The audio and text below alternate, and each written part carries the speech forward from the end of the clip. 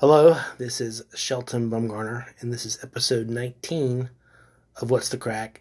Trump's Bad Day. Now, before we get into Trump's bad day, let's talk about the Durham investigation. Maria Money Honey Bartiromo has told us that there will be no indictments before Election Day, which leaves the possibility of some sort of criminal referral or vague insinuation on the part of a summary on the part of Barr that some pretty big names are probably going to be indicted after the election. I think that's the key thing to look into, to be aware of, because that Durham report's not going anywhere, or that Durham investigation is not going anywhere. Because it's like the holy grail of MAGA QAnon that Obama or Biden or Hillary Clinton will be indicted, and justice will be served, and Trump will be ascended into heaven like Jesus Christ. Anyway, the point is, I think that the Durham investigation, Barr is going to pop out of his lair, and there's going to be some, probably on the same day as the Access Hollywood tape came out in October of 2016. Probably it's going to be some sort of insinuation that Obama or Biden or Hillary Clinton is going to be indicted after the election. Now, the thing you have to remember is Trump is such a racist that the idea of just being able to sully the good name of Obama in some way would be just too tempting. So I could see him doing that for a number of reasons, not least amongst them being he's just racist, but also because maybe he would want to prove a point, which is, look, we went after Obama. Look at what happened when we went after Obama. Just imagine what will happen when you come after me if I leave office.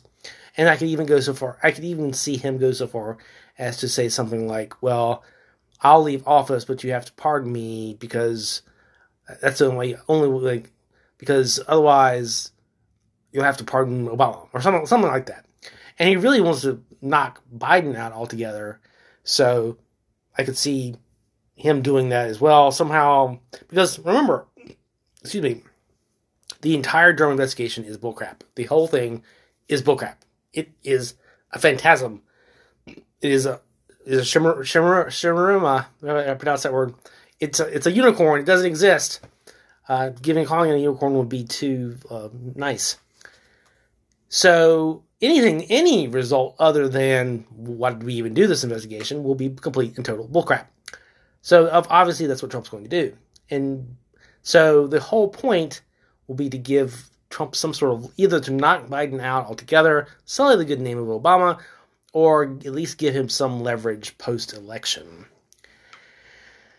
Whew. Okay, because remember, Biden is doing pretty well politically, but Trump is got everything in his power, all the resources of state, the extra political resources of state to throw the election, post-election, or before, for that matter.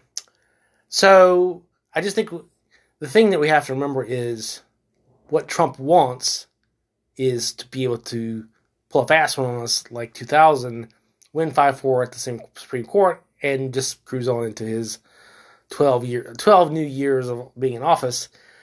But there's a chance that he will make a strategic miscalculation in the sense that him doing that, if it's so brazen, that will bump up against the natural inclination of Americans to think they live in quote-unquote a free country. And there's so many people angry at Trump and his administration that it's not going to go down like 2000 if he does that. It's going to be, well, I don't want there to be violence, but I can see the being there for violence, which I definitely do not want. But Trump's the one's playing with fire, not me. Okay, let's talk about why today has been a bad day for Trump. There's been the Melania tapes, which are quite disturbing from a political standpoint. But when you have 38% of the electorate that is in a personality death cult, I don't really see that changing anything. I mean, it's a under traditional political rules, yeah, it might be a problem, but lulz, so what? Trump has got 38% of the electorate, and he's going to screw with the election. He's going to use voter suppression and make it almost impossible to vote. Period. So I just don't see that really being an issue. I think it's just another blip. It'll be, it might hurt Melania's poll numbers, but not his, and really, unless she were to divorce him between now and the election, it's not going to matter. It's just lulz. So what? Hope Hicks has been tested positive for having crappy tasting men, but also coronavirus, COVID-19, and I wish her well physically, and I wish her, I don't wish her any physical harm at all. But the thing is, she's really been in close quarters with POTUS, and it's interesting to see, like, I don't know, I have run the scenario of Trump getting COVID-19 repeatedly in my mind, but I don't think he's tested. I mean, he's supposed to be tested all the time, so I don't really see. I mean, I just don't see it. I don't see there being any. I think this is just another, like I said, this is not even really a political situation. This is just an unfortunate blip. If we could do something about Hope Hicks's taste in men, this is just a not even a health scare. It's just she's probably she's a healthy woman. A healthy young woman. I'm sure she will do fine, and there won't be any problems. My novel, wrapping up things, my novel continues to go well. I am back to sort of feeling like I'm spinning my wheels to some extent, because I'm kind of, there's some existential situation. I mean, the story is good. It's just, I think I'm having to grow as a writer and a storyteller. And so, it's hard because there are things I don't know. I need help. And so I'm going to try to talk to at least one consultant about what are my options. Maybe talk to two. I also, as an aside, I do want to go to New York City sometime soon. I really do. I really want to do that. That would be. I need to recharge my creative batteries soon. That would be a lot of fun, I think, to go to New York City and spend a weekend and just very cheaply walk around and kind of soak up the vibe. Hopefully the country won't collapse while I'm there. I won't be trapped there. And then I am reading a biography of Grant. It's very interesting, very good. I feel a bit sheepish in how many similarities there are between me and Grant in some respects. He was an introvert, I'm an extrovert, but there's some eerie connections between the two of us. Don't know what that means. Anyway, as always, I need a co-host.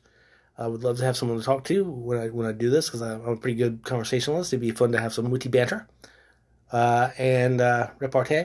And I would like to have guests. I have one potential guest coming up, maybe. That's going to be a while.